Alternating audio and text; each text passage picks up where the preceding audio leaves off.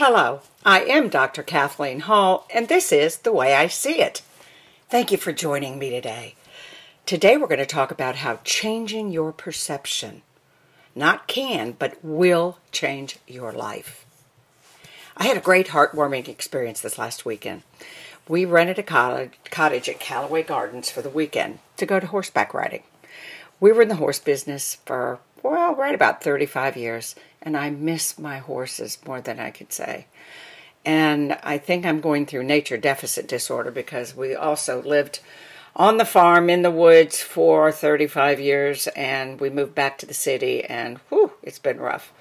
So we go down to Callaway Gardens, which is just an hour and a half south of Atlanta, about every month, every 6 weeks, and get a cottage, ride horses. It's absolutely amazing. So we go to a place called Roosevelt Stables, which if you're around here or visit down in this area, it's absolutely amazing. The people are wonderful. But the manager of the horse farm and I went on a long ride. I took 4 to 6 hour rides both days in a row because I obviously just can't get enough of it. And it's really beautiful. You ride through the national forest, so you see deer, and I can't even tell you all the wildlife and the wind blowing through the trees. And it's named after Franklin Delano Roosevelt because he stayed in Warm Springs. When he had polio, he came down here. He heard about the warm springs that were very healing, and so this kind of became his second home. All the way until he died. He actually died down here in what we call the Little White House. So if you ever get a chance and you're down here in Georgia, please, please, please go visit the Little White House in Warm Springs and visit Callaway Gardens. It's absolutely gorgeous. But anyway, the manager of the horse farm and I went for a long, long ride. And during the ride, you can imagine, in that long of a ride, you share a lot of stories. You've got the horse going slow, moving through the woods. You've got the wind. It's gorgeous. The great trees are blowing. And you're so relaxed, you tell the intimate secrets of your life. So Susan, who was with me on the ride, was bothered by something that happened to her at the university she's attending the week before. So she asked if she could share something that was bothering her. I said, sure, absolutely. So Shelby's about 30 years old and the mother of 2. And in her class that she was taking, most of them were 18 to 20-year-olds. She was by far, she said, the oldest person in her class at the university. And she was in a mandatory class that has to be taken before you graduate from this university. And the class was called Perception. I like it.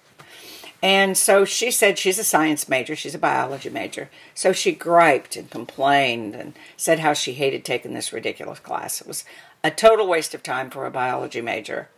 And she was pretty hot that she had to take the course. This is her telling me this. But she said after she got into this course called Perception, it changed her life. She said it was maybe one of the greatest life-changing events that she's ever experienced in her life besides having children. Well, that got me hooked right there. I went, what class? Because, I happen to be a professor. I taught some at Emory, I taught at Piedmont College and all this other stuff. So I went, oh my God, this is fascinating. So before we talk a little about what happened, I thought I'd want to talk about perception for a moment to make sure we're on the same page. Just remember, your perception of situations is what actually constitutes your reality. So if you perceive that it was a cloudy day, you're going to say, oh, today was a cloudy day. And then somebody else may say, it was really sunny. There were just a few scattered clouds. Do you see? Or the color of a car. And somebody goes, wow, did you see that bright blue car? And somebody goes, no, it was kind of a sky blue. So remember, your perception, your individual perception of any situation is what constitutes your reality. Life is simply what it is when you see that, okay? So things happen beyond your control, but how you respond to life experiences and what you choose to do with these experiences depends entirely on your personal interpretations or perceptions that you give of these experiences, okay? So that is the basic premise of what perception is. So back to Susan's story. So the professor in this perception class ask all 40 students, what good positive thing or experience happened to you this last week? So the professor went around the room and asked each student for the answer to the question. Susan said she was shocked when she heard these young people's response. In total, I mean, you may not believe this, I was shocked. 75% of the students said nothing positive happened to them in the last week. 75%. I was like sucker punched. I went, what? What? How is that possible? I mean, unless you're numb or whether you're, I don't know, online, YouTubing and waiting for some great experience, or the Red Sea parting, or I don't know, an asteroid to land. So anyway, I was shocked. 75% said that nothing positive had happened to them in the last week. The second question the professor asked the students was this: when and where did someone show you kindness in the last week? Susan again said she was shocked. 65% of the students said no one showed them kindness in the last week. I went, what? You got to be kidding me. What? So I'm like, the second question shocked me as much as the first. And then finally the professor asked the students in this class, when did you show kindness to someone in the last week? When did you show kindness? 80% said they showed no acts of kindness in the last week to anyone. Seriously? For real? I mean, I'm telling you, these three questions, I just was haunted by them. Then the professor went through the questions to take a deeper dive into the questions.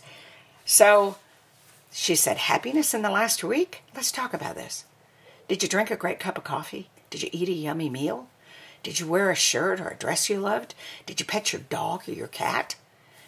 She was, of course, showing them happiness is here and now in the everyday moments of life. But it's so interesting. They expected happiness in big moments. You know, it would have been so interesting to be a fly on the wall and delve deeply into this, isn't this? I think it's fascinating.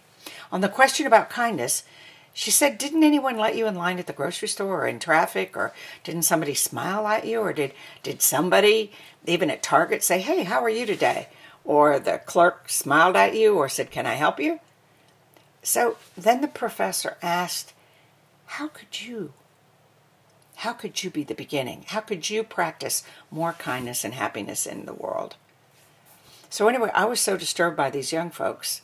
To the professor's question, I was asking myself, what is going on in this world? Are we getting numb?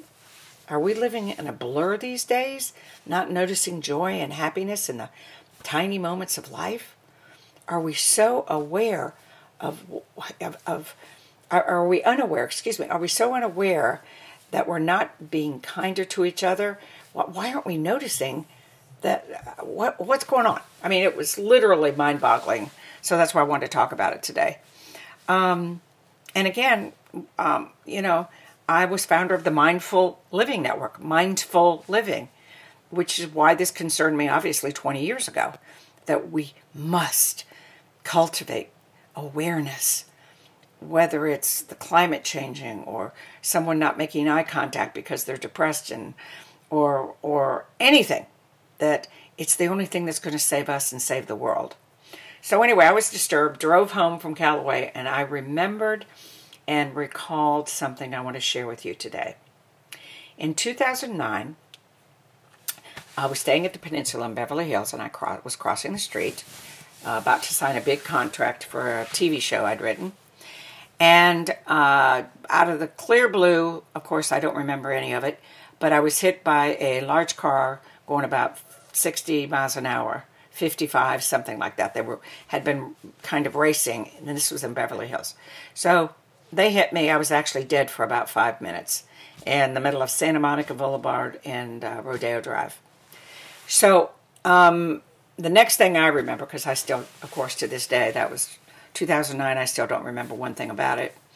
I was at Cedars-Sinai Hospital and was diagnosed with a traumatic brain injury. I was there for a while. They flew me back to Atlanta, and so the months that happened after that, I had brain lesions, seizures, depression. It was a spiraling. My right hip was like smashed, so I could hardly walk. Anyway, it was beyond a horrible situation. No memory. Anyway, it was horrible. So me being the person that I am, active, love life, ride horses, write books, do whatever, I thought, why should I live? I mean, and remember, I was significantly depressed and had a brain injury. So I didn't want my husband or my daughter, any of them, to have to put up with, me, what was left of me. So I'll never forget this. It was raining, and the corner of Far Road and Peachtree in Atlanta and Buckhead's pretty busy. So I decided to go down there. I'll never forget the day. It was raining. There was rain dripping down off my face. And so what I decided to do was wait on that corner, and I was going to wait for a bus or a big truck going pretty fast so that I could go ahead and take myself out. And so I was pretty significantly flat, to say the least. So I'm standing there on the curb, rain, everything else, trying to get the nerve, and all of a sudden somebody touched me on my shoulder, my left shoulder. I'll never forget it. And I slowly turned around, and there was a young, probably 18-year-old black man, young black boy, adorable. And he whispers, "Are you all right?" And I just stood there in silence. He said, "Are you all right?" And I was dumbfounded, so I didn't say a word. I was staring. So he took my hand, took my left hand, I'll never forget it. And he said, "Why don't we go down and get a cup of coffee at McDonald's?" And so I just looked at him, and tears streamed down my face. I started crying. I hugged him. And I thought he was an angel. I swear to God, to this day. And so we walked down there, and we stayed for a couple hours at McDonald's, had coffee. And it was amazing. I swear. I can't believe it happened. And so later he walked me back to my condominium, gave me a hug, and he left for his job. And of course, he was, like he said when he left, "I'm so late for work. I hope I don't get fired." So, and again, to this day, I still swear it was an angel. And I will never forget looking out my condominium window and watching, because our condominium was right there near Far Road and Peachtree. I watched him get into an old Renault, if anybody remembers those. It was pink, 4 bald tires, had nothing, and hear this. And so what he told me at McDonald's too, he said, "I went by and I saw you standing there." And he said, and I was late for work. And I thought, something's not right. He said, so I went down to the bank on Peachtree. I made a U-turn in the parking lot, came back, and I looked at you again. He said, I went down to McDonald's, and I turned around in the parking lot there. And he said, then I came back and looked at you, and I went, God, I think she's going to do something terrible. So I got to do something. So he said he turned around and parked his little car, his little, previously red, now pink, stained from the weather car, jumped out and saved my life because he noticed me, because he was aware, he was kind. So I just don't know his name. I don't know how to find him or anything, except his act of kindness literally saved my life. So today, I am asking you to choose to do at least one. And you'll be an addict like I am about acts of kindness. So 1 or more a day. Just try it. Intentionally try it. Don't just wait for it to happen. And I promise you it'll change your life. You will become so different, and it will become a spiritual practice you're going to love. It'll also transform those around you, your family, your friends, as they witness the power of your own kindness. And you never know. You may even save somebody else's life. Because since that man saved my life, I've had a whole magical life of love and adventure and things I never dreamed possible would happen. Never in my life dreamed possible. If it wouldn't have been for that wonderful young man who saved my life. So you never know. You may even save someone's life, maybe your own. So remember, when you change your perception, you will change your life. And so what I'm going to ask you today is please join us at the Mindful Living Network. We are hoping and praying and trying to create a more mindful world. Visit our meditation room. We've created these from scratch, Andrea and I, and they're wonderful and beautiful. They're of nature, of birds, of rain, of you name it. It's beautiful. So it's called the Meditation Room at the Mindful Living Network. And we just have tons of choices of relaxation videos.